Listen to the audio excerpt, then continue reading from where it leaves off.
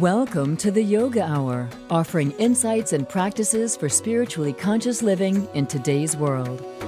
Here is your host, Dr. Laurel Trujillo.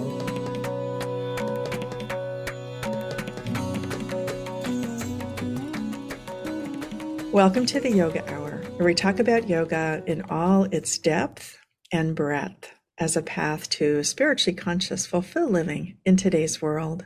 I'm Dr. Laurel Trujillo, host and producer of the show. Today, we're discussing how to cultivate grace, gratitude, and generosity, three essentials for a fulfilled life. I'm delighted to have Yogacharya Ellen Grace O'Brian join me again today. Yogacharya O'Brian is an acclaimed teacher, award-winning author, and minister who has served seekers of spiritual enlightenment from all walks of life for over 40 years.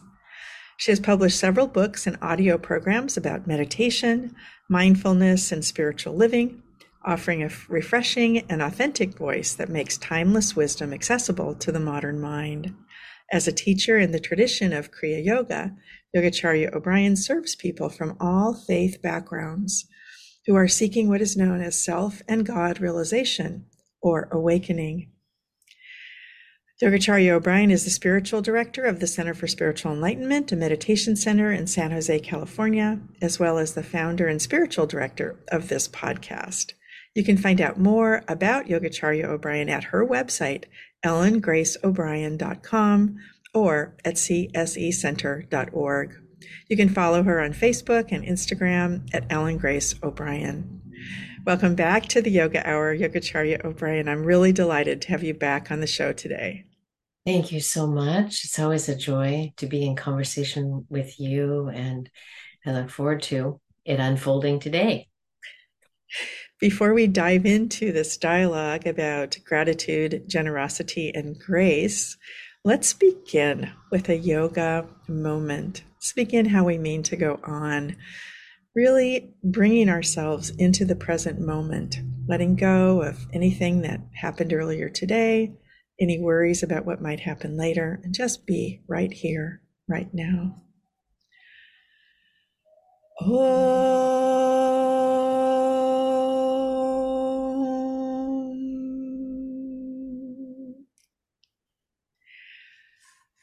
So let's bring our attention to our body, just feeling our body in space. Whatever we're doing, whether we're sitting or standing, walking, driving, just feeling our body, and in particular, feeling the surfaces that support our weight. Now let's turn our attention to our breath, just noticing as we take a fully conscious breath on the next inhale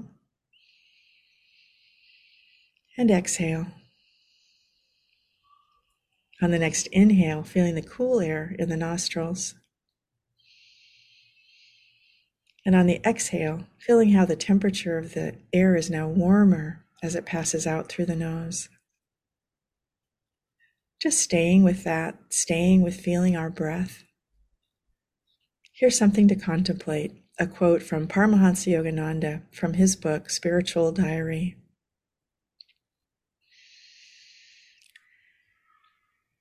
Thanksgiving and praise open in your consciousness the way for spiritual growth and supply to come to you. Spirit pushes itself out into visible manifestation as soon as a channel is opened through which it can flow. You should be thankful for everything at all times.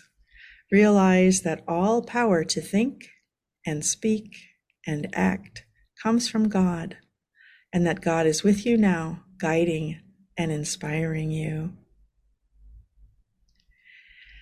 You should be thankful for everything at all times. Realize that all power to think and speak and act comes from God, and that God is with you now, guiding and inspiring you.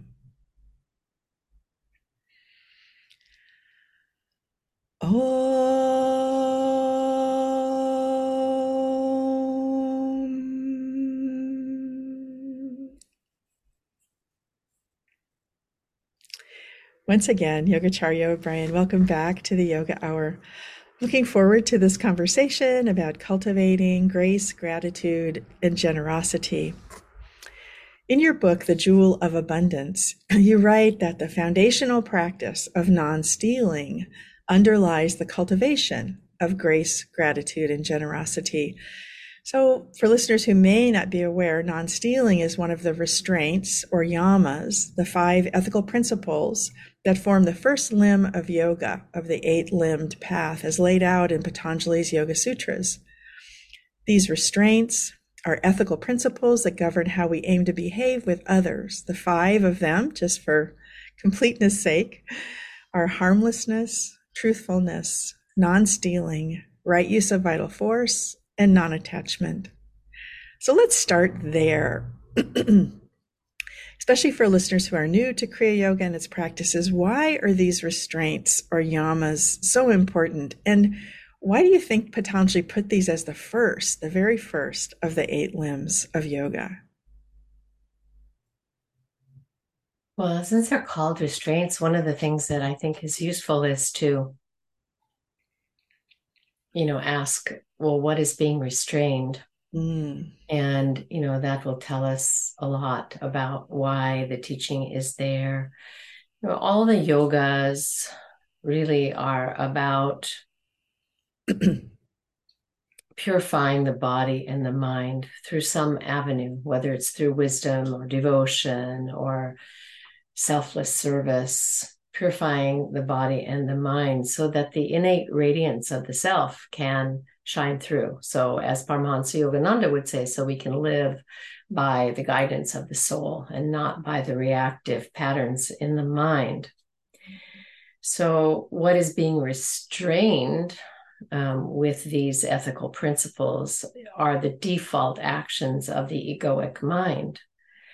And so we learn to retrain the mind, which is the purification of the mind, through these ethical principles. And, another reason for them being foundational is that Patanjali's Yoga Sutra is a guidebook to superconscious meditation. And if you are not living an ethical life, you'll be out of harmony with yourself and with everyone else. And so you can't live contrary to the laws of nature, the spiritual laws, and expect that you'll be able to sit and have a quiet mind, because your own conscience will disturb you. The mind will be active, plotting its next coup in life. So that's why it's foundational to meditation, because this foundation is about coming to understand this default setting that arises from what is called the false self, ahamkara, the ego portion of the mind, which we learn in yoga through our study and our practice and our direct experience, is not what we are, and so we can observe that, and we can learn to restrain those actions that fortify the sense of separate self and lead to sorrow, for ourselves and others. That was great. I love that question. What are we trying to restrain? That's a great way to think about those restraints. So coming back to the particular restraint of non-stealing, the name sort of says what it is. So it seems to be a very simple practice, not taking what does not belong to you. However, I know from your teaching that there are many examples of non-stealing that are not as obvious as that. So would you give some examples of non-stealing in a broader context?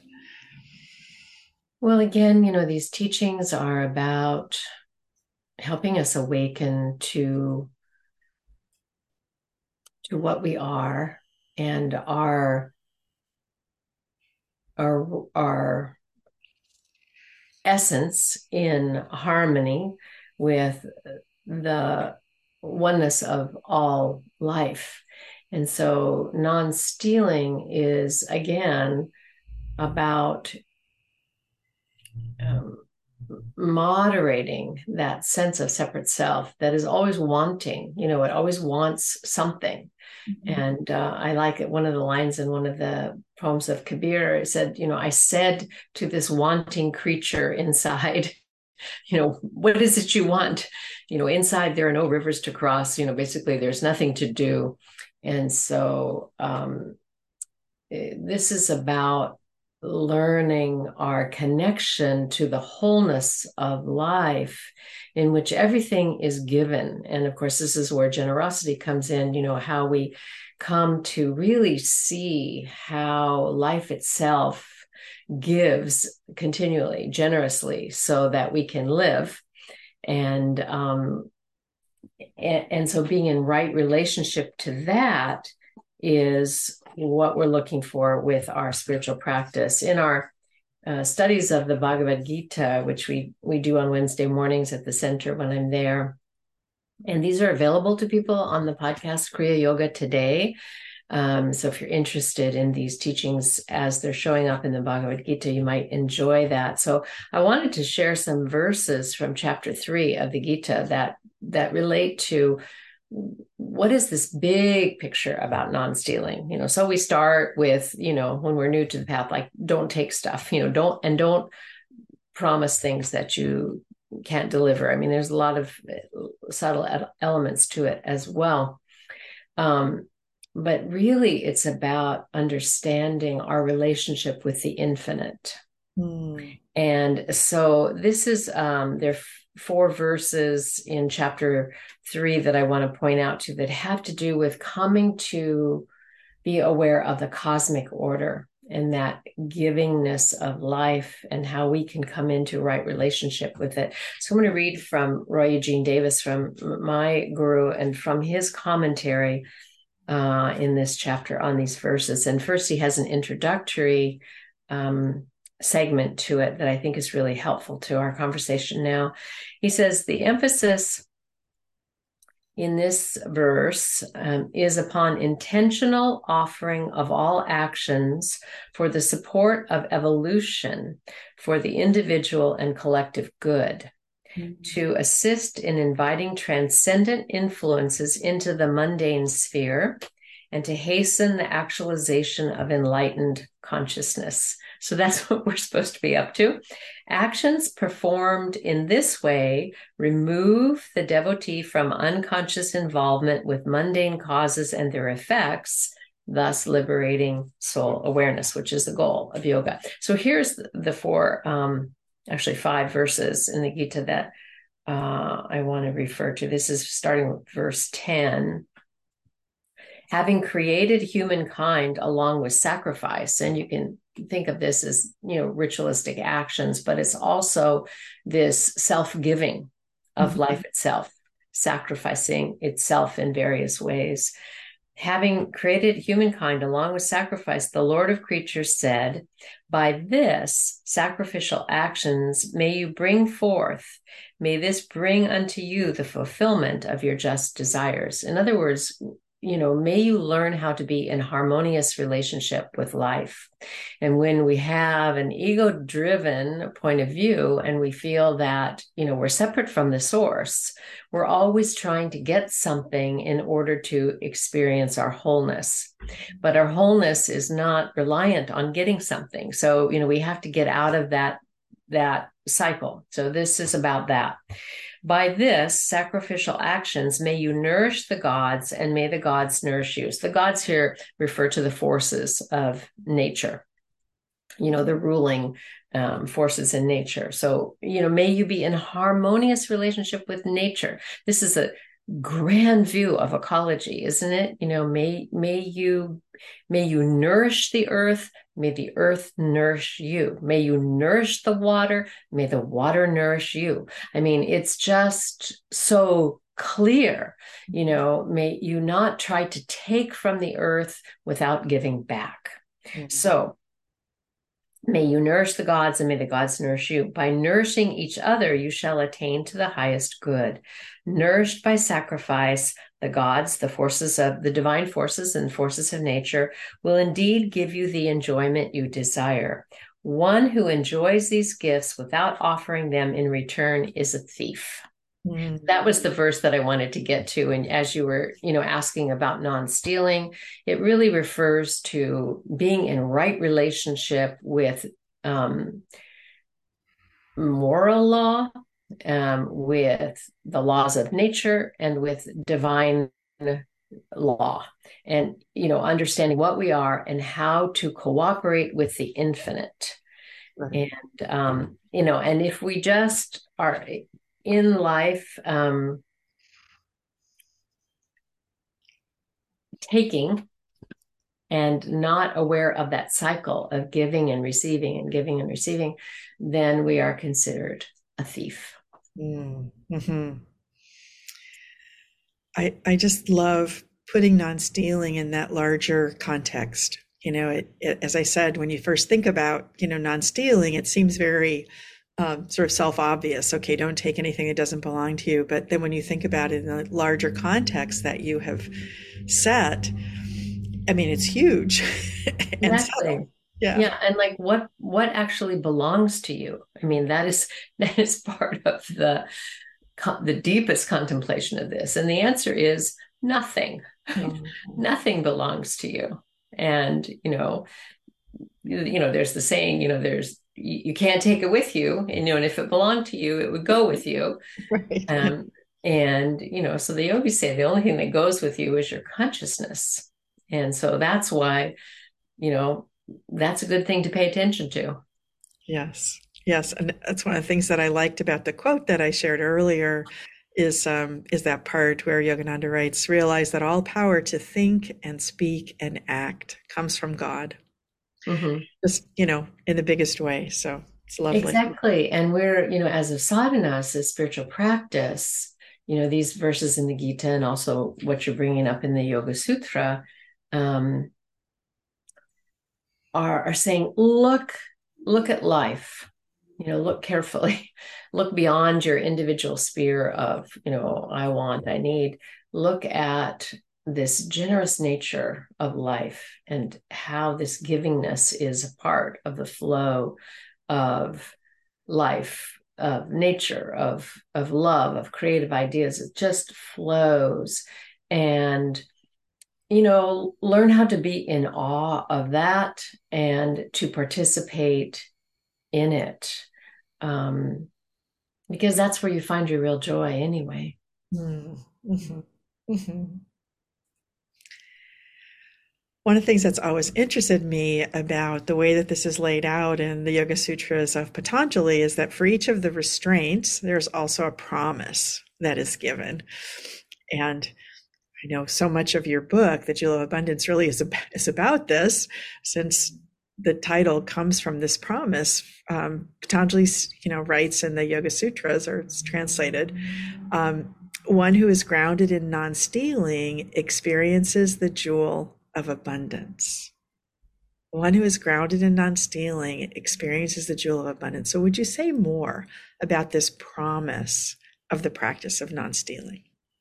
Yeah. I mean, first I wanted to say, I probably should have put a footnote in the book. I all of these, yamas and niyamas, the way that Patanjali structured this handbook, guidebook on meditation, have an indication of what you see when a person is actually established in that consciousness. And so, I called it a promise. This is the promise of your sadhana. When you're established in this higher state of consciousness, this naturally unfolds. And so the footnote I should have put, I think, to make it clearer, is that the promise doesn't mean you do this and you get that, or you do this and you achieve that. Right. Because we have to be careful with that with the yoga. So, after you write a book, you think, oh, I should have said that. Because it's not causative.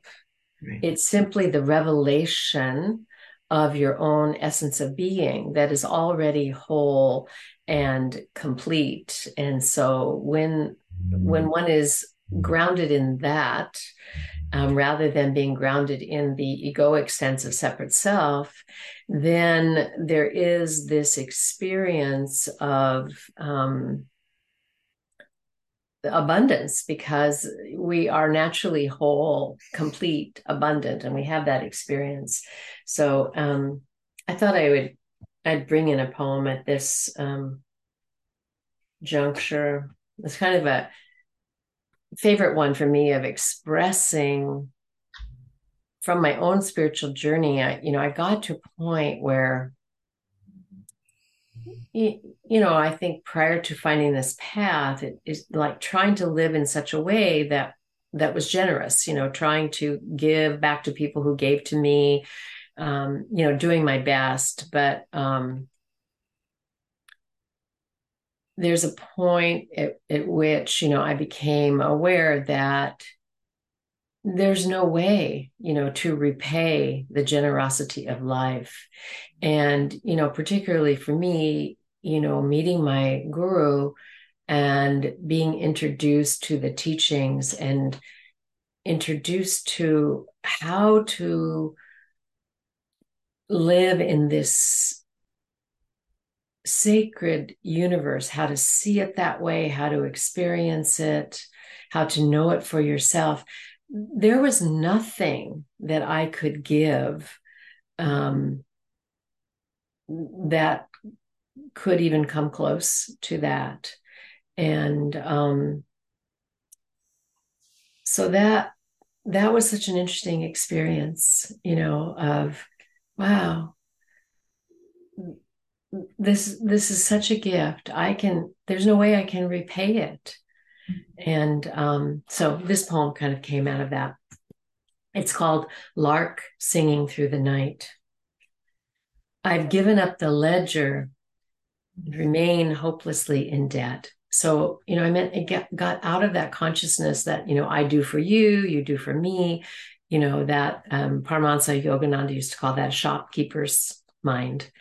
And so waking up spiritually, we have to leave that behind. Life is just too awesome, and we're given so much. So I've given up the ledger, remain hopelessly in debt. Every time I say thank you, a new gift appears at my door. Your love has cured me of the madness that imagines I am generous. Now I know I am a spring overflowing, a lark singing through the night, and yes, the full moon shining a brilliant borrowed light. I love that one too. Yeah. It's a wonderful way to think about living, and this idea of giving back from the abundant supply that is always at hand. However, we live in this materialistic culture that is trying to sell us things all the time. And part of how they try and sell us things is to make us feel that we're lacking something.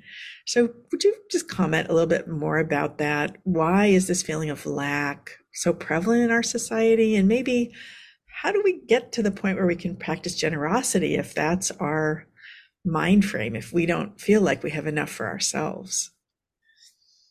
Well, I think you said it in your introduction to the question. We live in a materialistic culture, and so we need to recognize that, and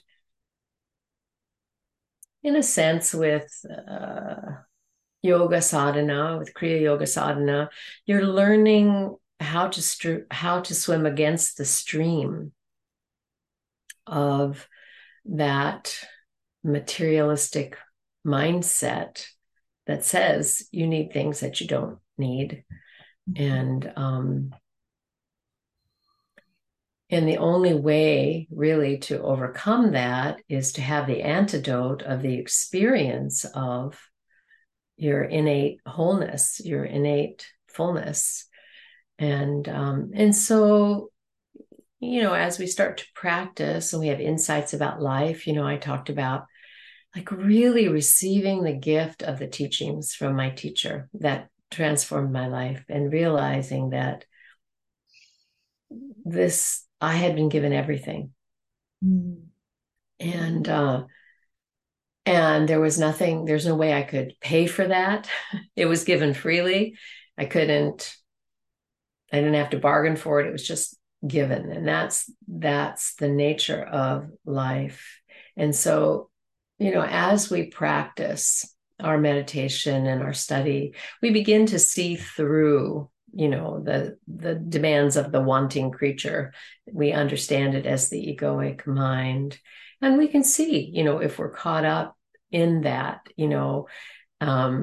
we begin to see how things, situations, even relationships do not fully satisfy the heart because they can't. Anything that is, things only give, what they are. That's as far as they can go. And so things that are in the manifest realm are temporary in nature. That is their nature. And so if you're looking for complete, unchanging happiness or satisfaction or security from anything like that, you begin to see that, oh, well, I did enjoy having this, now I'm not. Now I feel like I want something else, and so yeah. So true. Yeah. And so then, we have to, I got this pair of jeans and they seemed pretty good. And now there's a new style and, it goes on and on and on. So we just have to use our discernment, to begin to unravel that trap, that we can get caught in, and counteract it with the great gift that Paramahansa Yogananda brought to America, which is dive deep into superconsciousness and know your own fullness. Then you'll be, less susceptible to these messages that you're not enough and you need something. Mm-hmm. Mm-hmm. No, indeed. I love that. Getting in touch with our own wholeness. As a reminder to our listeners, today on the Yoga Hour, my guest is Yogacharya Ellen Grace O'Brian, a spiritual teacher in the Kriya Yoga tradition. You can find out more about her and her work at her website, ellengraceobrian.com. O'Brian is with an A, Obrian. We will also have this link on our website at theyogahour.com. We welcome your comments and questions. You can contact us via that website, theyogahour.com. Or you can also join our mailing list, which we encourage, be part of our community, and get our monthly newsletter. Coming back to this idea of lack, one of the challenging things for many, I think, is looking around in the world and seeing people suffering, homelessness, hunger, because of apparent lack. Would you comment about that? I just think of, Gandhiji's comment, which to me says it so succinctly. He said, there is enough in our world for everyone's need, but not enough for everyone's greed. Mm. And so we have this imbalance that doesn't have to do with the source or with supply, but it has to do with that mindset of, greed. Some people having too much and others having not enough. Yes. Well, yes. Coming back to the title of the program today, Cultivate Grace, Gratitude, and Generosity. We've talked a lot about the link between non-stealing and how generosity is cultivated and can really arise spontaneously from that experience of really realizing our wholeness and our fullness. In your book, Jewel of Abundance, you write about grace and gratitude. You write, which comes first, gratitude or grace? They seem to arise together. Gratitude is our natural response to the gift of grace, and gratitude itself opens us to the awareness of ever-present divine support. So we've been talking about grace, but we haven't used that in a particular name. So would you talk a bit more about that, what grace is, and the many ways that it shows up in life?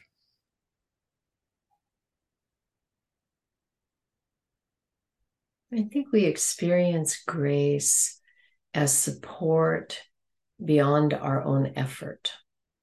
Mm.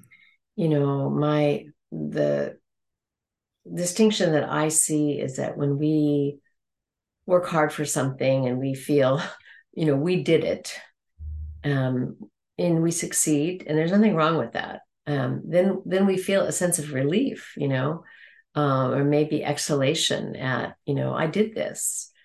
But when something comes to us that is obviously beyond our own effort, then we just feel awe or we feel gratitude, because there's an awareness that we are living in this field of higher consciousness that has a supportive influence. And my guru, Roy Eugene Davis, was very practical. So he always defined terms, and especially terms like grace, that mean really different things to different people. And so in his writings, he wanted people to understand what he meant when he used that word. So he has a basic English and Sanskrit word meanings and philosophical concepts to know. And I think it's really fun that, it wasn't that he just defined Sanskrit terms. He defined English terms because people have different understandings of them when they're coming to yoga studies. So he wrote grace, his definition: unearned, freely provided support, provision, or other kinds of good fortune. Impulses of grace arise from within us and the expressive aspect of ultimate reality. So, this God in expression, in manifestation, has within it this supportive influence that is bringing, all things to fulfillment of purpose. And so we experience that, as well as grace, impulses towards awakening, and higher fulfillment that arise within us, And one of the teachings about grace that I found really helpful, especially for newcomers on the path, because you come on the path and it seems vast, and like, how am I going to do this? I mean, even starting with the yamas like we did, like, wait a minute, how am I going to all of a sudden become completely truthful about what I think, what I say, what I do? How will I stop harming in my life? All these things, I feel really big.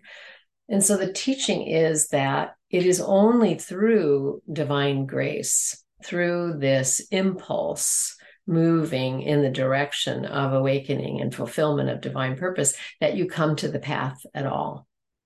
Mm-hmm. And so you can start there, with this awareness that,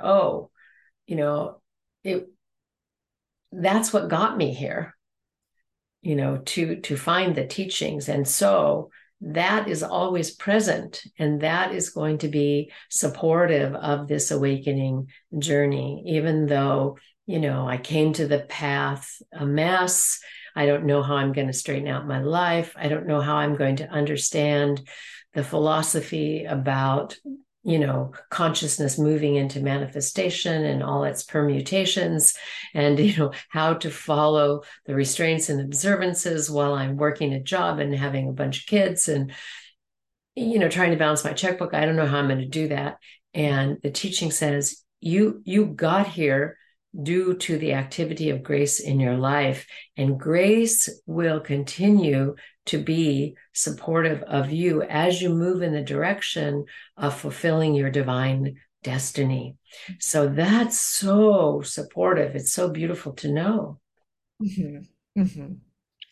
And I feel like we've already sort of talked about then the relationship between grace and gratitude. I mean, grace to me, partly being more aware of grace is being aware of our many gifts, and that they keep coming. All these examples, some of them are so easy to see, examples of grace where you just make a decision to do something and then a resource appears. You become aware of a friend, or you meet someone just kind of randomly that, can help support you in that. And it's just a gift, and it feels like a gift.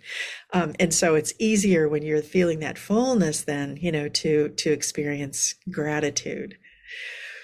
You also write in Jewel of Abundance, gratitude and generosity are devoted friends. They go everywhere together. So would you say more about that?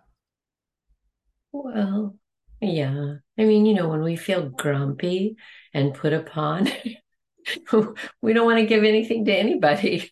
But, when we're in that place of just grateful, for this life experience, the opportunity that we have every day to serve and to engage, then we naturally want to give, the something to contemplate, to help us see this more profoundly, more clearly, is imagine what your life would be like if you were restrained from giving in any way.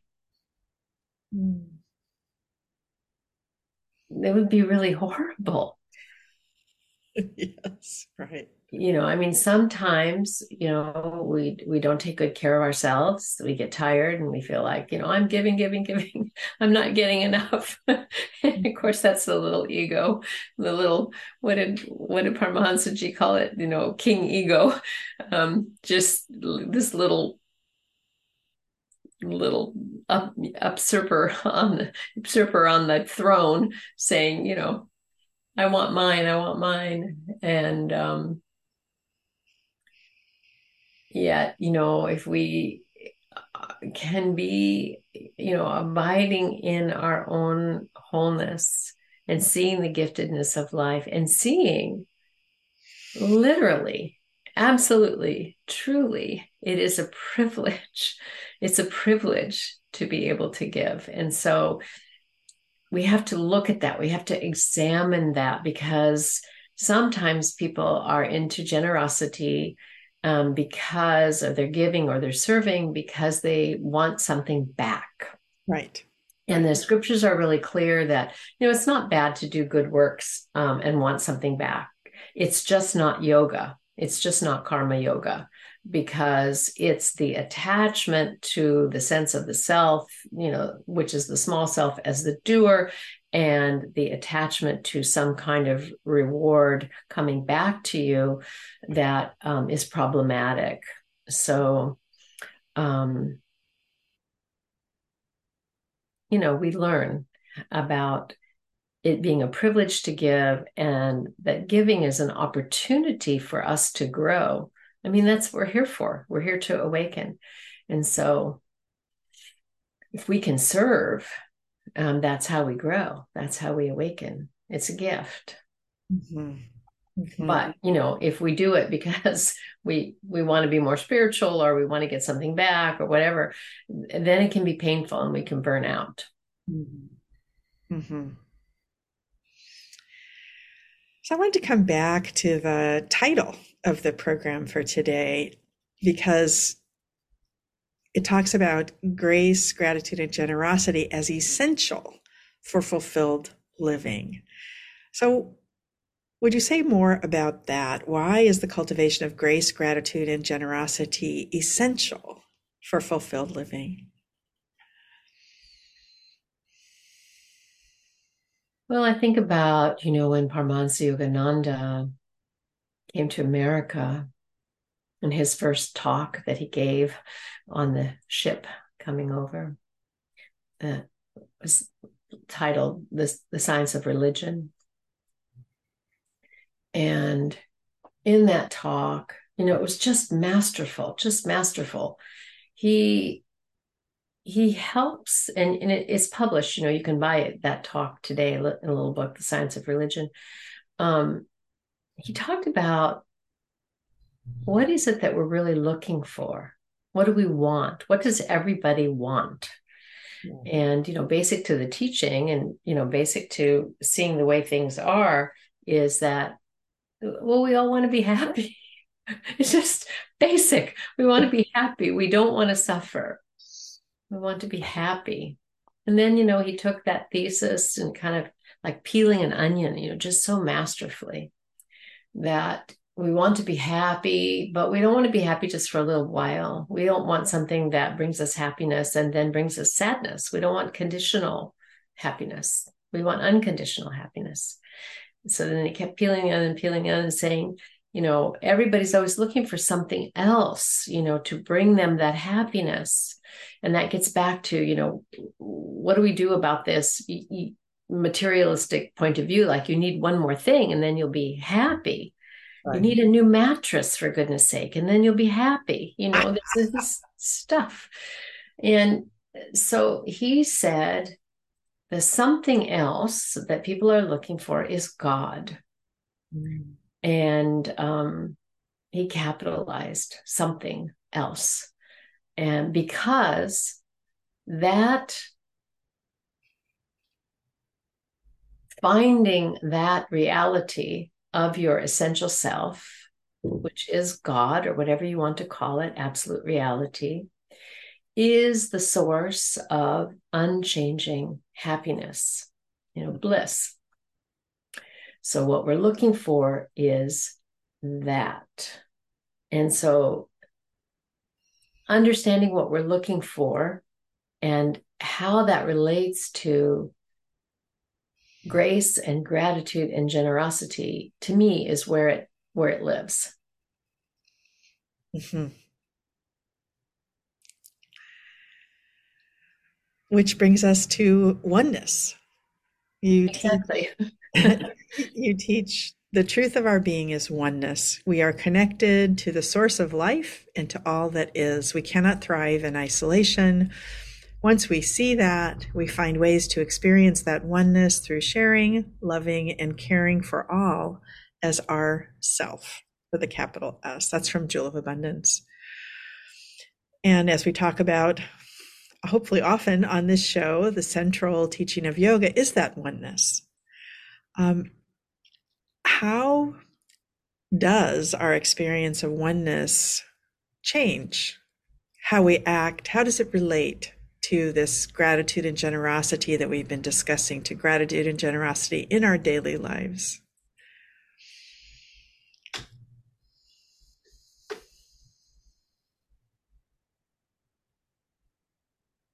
I think it softens our heart. Mm.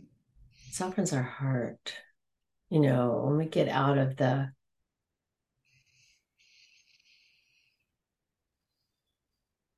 boundary so much of there's me and there's you, and we begin to see and feel, the commonality of this life that we share. And we, it's harder to see other people, other beings, as quote unquote other.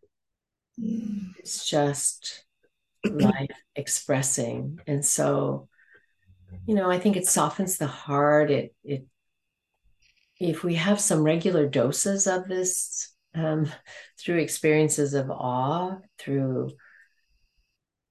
openings to the nature of reality, the oneness of all creation, it humbles us and we feel more connected to others, to all of life. We feel more, I think, more generous, more forgiving. I remember one student one time when we were studying these practices and we were talking about how they can help change your reactive nature, purify the mind and help you not be so reactive. And he said that what he had developed through practicing was, he used to be very short-tempered, and the typical example of that he gave was, when you're driving and somebody cuts you off, and, he said he used to just, have really horrible thoughts about wishing harm, for that person. And And then he said, as he started to think deeply about the teachings, he said, now when somebody does something like that, he says to himself, I could have done that. Mm. And I've done that. Mm. And I thought, oh, that's really lovely. Really, really lovely. So, I think in some of the best ways, it softens our heart. It cools down the reactive nature, brings some humility. It opens us to the way that life is speaking to us all the time, of love, of forgiveness, of generosity. It's all there. As Jesus said, even the stones shout it out if you listen deeply enough. Mm. Talking about getting upset with people in traffic. So, excuse me, my husband and I have a little joke because this is something that he used to do a lot. He doesn't do so much anymore, but he'd get really upset. And for me, it was always the story that he was telling himself about the person, about, whatever. And so I tried to tell him he didn't really know what the story was. And so, for example, this person who just cut in front of us very abruptly, maybe their grandmother was in the emergency room. I mean, it's possible, right? We could tell that story instead because we don't really know why they're in a hurry. Could be something like that. So anyway, now it's our kind of like shorthand of, when you're upset about anything, maybe it's the grandmother.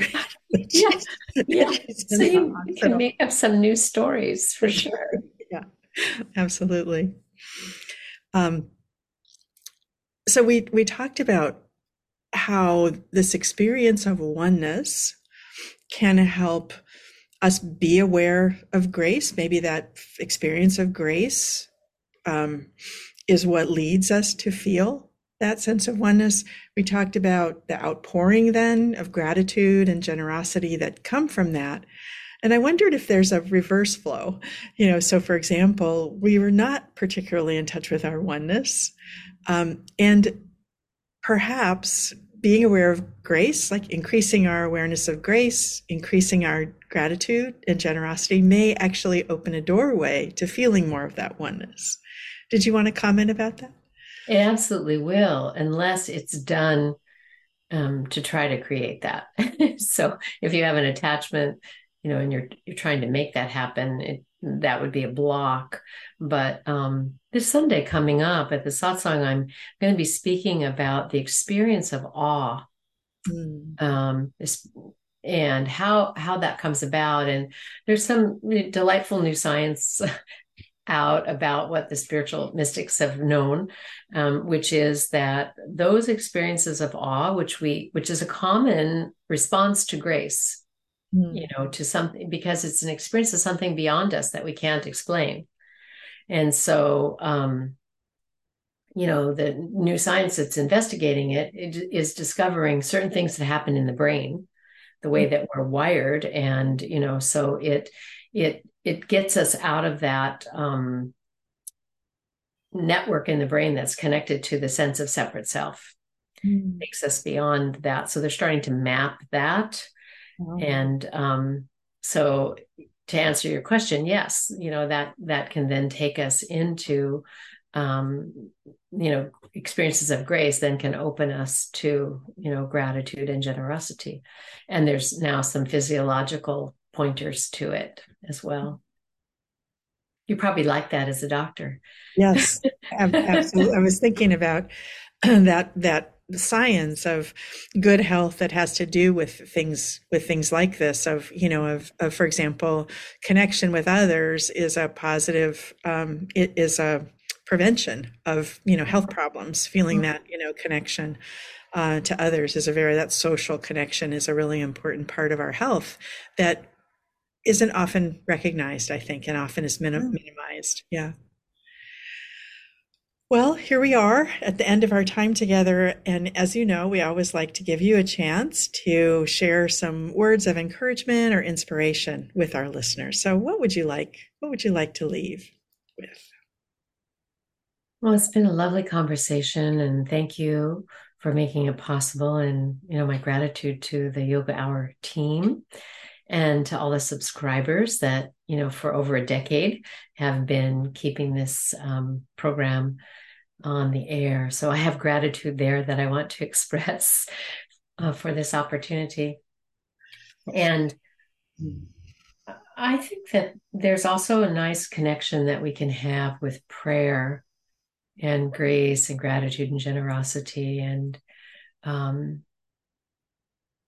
I find it really important to take just a little bit of time before I even get out of bed in the morning to offer a prayer.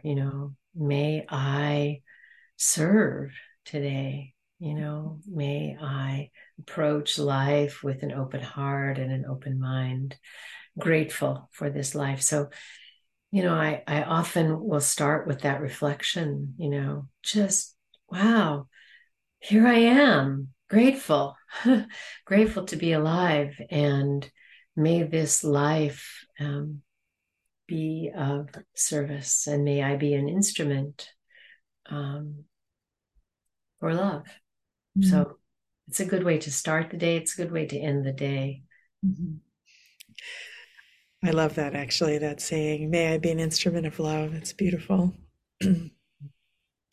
For listeners, you've been listening to the Yoga Hour. It's been my pleasure to share this time with you. I'm Dr. Laurel Trujillo, producer and host of the show.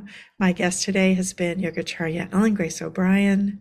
Yogacharya O'Brian is an acclaimed teacher, award-winning author, and minister who has served seekers of spiritual enlightenment from all walks of life for over 40 years. You can find out more about her and her work at her website, ellengraceobrian.com, and also the Center for Spiritual Enlightenment website, csecenter.org. Thank you so much, Yogacharya O'Brian, for being a return guest on the show today. My pleasure. And just a reminder, those of you who are enjoying yoga podcasts, you will also like Kriya Yoga Today, which you can find in the same place you found this one. And yes, some teachings on the Bhagavad Gita, and probably the talk that's coming up on awe will be posted on there at some point. So thank you. You took the words out of my mouth. I was going to mention that in just a minute, but okay. That's good though. So for listeners, we want to make you aware and hope you'll join us for many online programs offered by the sponsor of this program, the Center for Spiritual Enlightenment. There's daily online meditation in the morning from 6:30 to 7:30 Pacific time.